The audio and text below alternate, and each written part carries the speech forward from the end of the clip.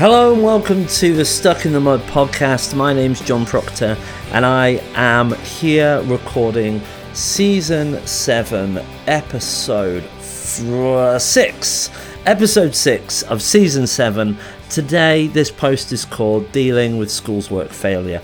If you haven't been listening to Season 7, you may have missed the fact that Season 7 of my podcast is about school's work. Now, that might sound a little bit weird depending on where you've jumped into my podcast in the past, because often this podcast is a number of different things. Sometimes I'm writing, sometimes I'm talking about personal development principles. Sometimes I'm talking about discipleship. At one point I was recording an audiobook. All of these different things that I do with this podcast are things I really enjoy. And as someone who really only does this podcast because I enjoy recording it and enjoy getting it out there, I'm not entirely certain whether I'm always doing the right thing with it. But if you enjoy it, if you like my podcast, that really makes me happy. And at this point, I don't think I've said this for about 6 episodes, but I would love it if you like this podcast. Do tell me, do rate it on your podcasting apps, do subscribe to it. That's something that really is helpful to me. It helps me understand whether people like what I'm doing. Now, this is the last episode of this particular season, and I'm actually going to be coming back to school's work principles at a later date, but for now this is episode 6, and 6 episodes is a good place to stop because there's some other things that I want to be talking about in the coming weeks, particularly about my upcoming book, Hikaru, Name Above All Names. Now, Hikaru, Name Above All Names is something that I've been working on for nearly 6 years. It's a novel. It's also part of my school's work world, and it's also an explanation of the gospel. And those 3 things, the book, the school's work part, and the explanation of the gospel, they're all really important to me. And every day, pretty much, for the last 6 years, there has been something that I've done to make Hikaru come into being, something that I'm really passionate about as a writer, something I'm really passionate about as a youth worker, and something I'm really passionate about as a follower of Jesus. That is central to my life. And so as I start talking about Hikaru, Name Above All Names, I really hope it's something that maybe you would feel that you could get on board with. There's going to be a crowdfunding campaign, for example, coming up, which you can get on board with. Of course, you might be listening to this at a much later date, and then in which case the crowdfunding campaign may have gone. But if you're listening to this in 2023, in August or early September, there's still time, and there's going to be a link in the description that I'll put on social media and hopefully on this, where you can find out more about what Hikaru is.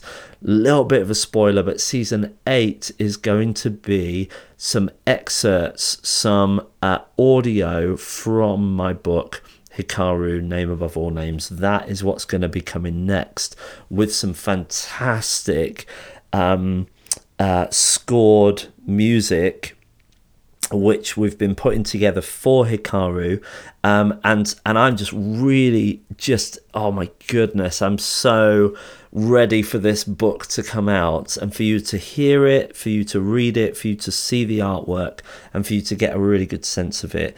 Essentially, Hikaru is an adventure novel. It's an allegory of the Christian faith, for those of you who care about that, in the same ilk, if you like, as the same kind of tradition of things like The Lion, the Witch and the Wardrobe, where we're talking very much about a fantasy adventure story that follows the storyline of the Christian faith. So there you go. I'm going to come back to that at a later date. But if that encourages you, if that excites you, then do stick around, because I'm going to be talking about it a whole lot more. So for now, we're going to be talking very much about ending this little series that I've been doing, season 7. This is episode 6, where I'm going to read you a post that I wrote for the Premier Next Gen website, which is titled Dealing with School's Work Failure. Now, I just should say that I wrote this post for the Premiere Next Gen website, and if you're interested in finding out more about that website, you can check out the link in the description. Can I just say to you, though, that it is a great website. I'm so proud to write for them. I don't know if whether I'll write for them forever. Well, it'll be very much how much they want to keep me around, because I love writing for them. I really like the editor, and I feel that we get on really well. So this is a website I recommend to you. I use myself, and it's particularly good for me as a youth worker because it has lots of resources that I can use, but it's also great for me as a Christian parent because there's lots of really good articles, really good sort of up-to-date kind of encouragements on there. And the website just speaks really well into the world. So that's premiernextgen.com, and if that's an interest to you, then please do check it out. But for now, here's my post dealing with schools work failure. In this series of schools work articles, I've spoken about principles for success and different types of engagement. So far, I've covered assemblies, conferences, chaplaincy, and mentoring. There are more things I plan to write about, but this month I want to take a pit stop to discuss how to respond when things go wrong. Let me kick off with the most obvious example. If you make a mistake or are perceived to have made a mistake, you can only explain and apologize. Hopefully a good relationship and an excellent track record will help in this regard. I'm so aware that most missional schools work is voluntary, and if something goes wrong, schools have little obligation to keep us around. Take, for example, a camping weekend that I ran many years ago with many young people who were more connected to me in school than the local church. On this particular camp, I had my wife along as a leader with the rest of my team, and we had our 3-year-old daughter in tow. During the weekend, I played the part of camp leader, as youth leader, as team leader, and as husband and dad. This kind of situation can cause tension, and as I've got older and more experience, I tend to keep a little bit more separation between those roles. But in the early days, I just threw everyone in the same pot and gave it a stir. Unfortunately, when we returned to the school on the Monday morning after that camp, I was called into the deputy head's office and was given the grilling of my life. He started by asking me about the safeguarding for our camp, who led it, and what the context was.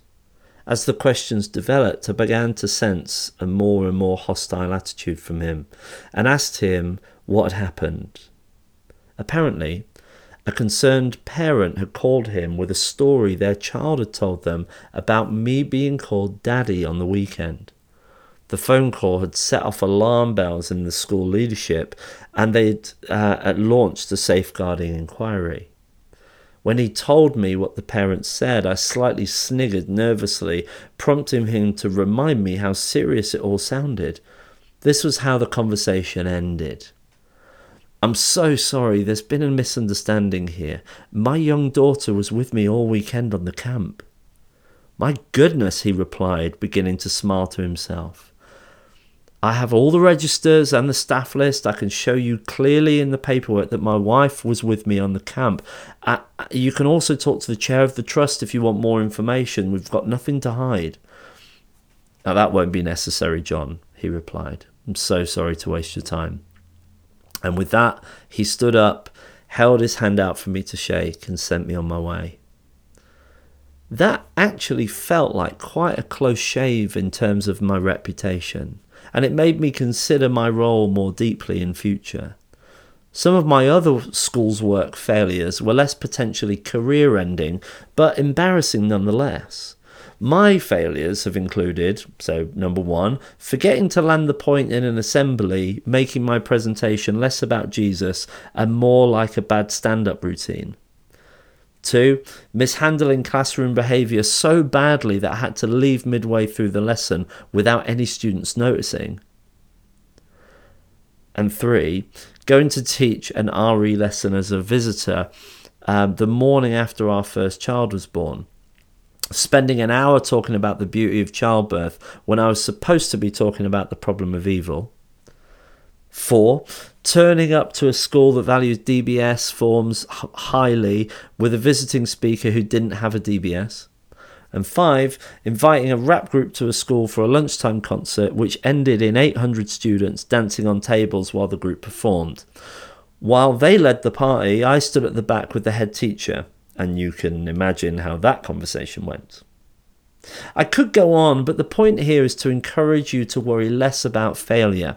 Instead, I'd like to encourage you to find new ways to fail. Now, I often tell people I train that if you stick your neck out, you're far more likely to get your head knocked off. Of course, the saying stick your neck out means to take risks, but it's important to understand that the risk taker is someone in the most fragile position, doing their best to succeed. They'll take knocks in confidence and they'll be told they're wrong a lot. But if I can offer any wisdom here, you should find ways to stretch your working practice despite the risks. That's not to say that I'm advocating for risky or wrong behaviour though. What I mean is that you could easily lead a safe inside the lines ministry or life. But I highly value testing and trying new approaches, even if they don't work. In some ways, this might be more about being brave, but I want to encourage you that failure is a key component to success. Take, for example, a reflective resource that I call the Justice Game. When my team and I first invented this game, we played it for quite some time and debated its appearance. 2 of my team members came up with this fantastic idea that we could create transparent cups filled with representations of justice issues. They had an idea that we could fill the cups with soap, which we melted and then let set in the cup, encasing different objects to great effect. It made for an excellent visual. It was tactile, it was engaging, and it was a very good discussion starter. Well, that's to say it was wonderful until we used it on a hot day. On that day, young people got pretty sticky and our resource completely fell apart. Undeterred though, we set about making a new version of the game. We took the idea of the cup and designed mugs with justice issues on instead. This version of the Justice Game has lasted for 3 or so years, but now the mugs are breaking and it's too expensive to replace them. So I'm going to work on the next iteration until it's right. Ironing out what's not working isn't always easy, and it can take a long time to get something right. But I'd like to encourage you that whatever your particular failure is, success is probably only another moment of bravery away. Finally, let me encourage you that God seems to love a humble failure too. So if you're not currently winning, you're in really good company. Now this feels like a really good moment to just open up a bit of a wider discussion about failure. I often don't feel massively successful. I spend most of my time kind of looking for ways to work on relationships, work on working practice, work on how I navigate my time even. Not everything works out smoothly all the time. And I think it's really important to really recognize that that is a massive part of life. And what a quote to leave you with at the end of this post about dealing with schools work failure. Let me just tell you that in between the last sentence and this one, I have just had a 2-hour Zoom call with this guy, a gentleman by the name of Ollie Proctor, who works for an organisation called Biblica. This is a great way to leave this on, because as I was recording this particular podcast, I became very aware that I was late for meeting with this guy called Ollie. And so I got to the end of that sentence about 2 hours ago, clicked stop, quickly jumped onto this call and apologized for about 5 minutes straight, explaining that I was recording a podcast about failure, and then had to describe to him how ironic that was. And now I'm back with you to admit that whilst recording a podcast about failure, I made a classic relational failure, which if you've listened to any of the rest of the things I've ever done, you'll know I'm always talking about quality relationships. And there you go, I fluffed it up. So let me draw this to a close and just say, I hope that this has been an encouragement to you. We don't always get this stuff right. And even as I've been recording this, I've made some massive blunders myself. But what's great news, I hope, and what's great news for me, hopefully it's great news for you, is that God is gracious and he loves us and he's totally there to pick us up when things go wrong. So let me just say for now, thank you so much for listening, and I really hope to see you soon.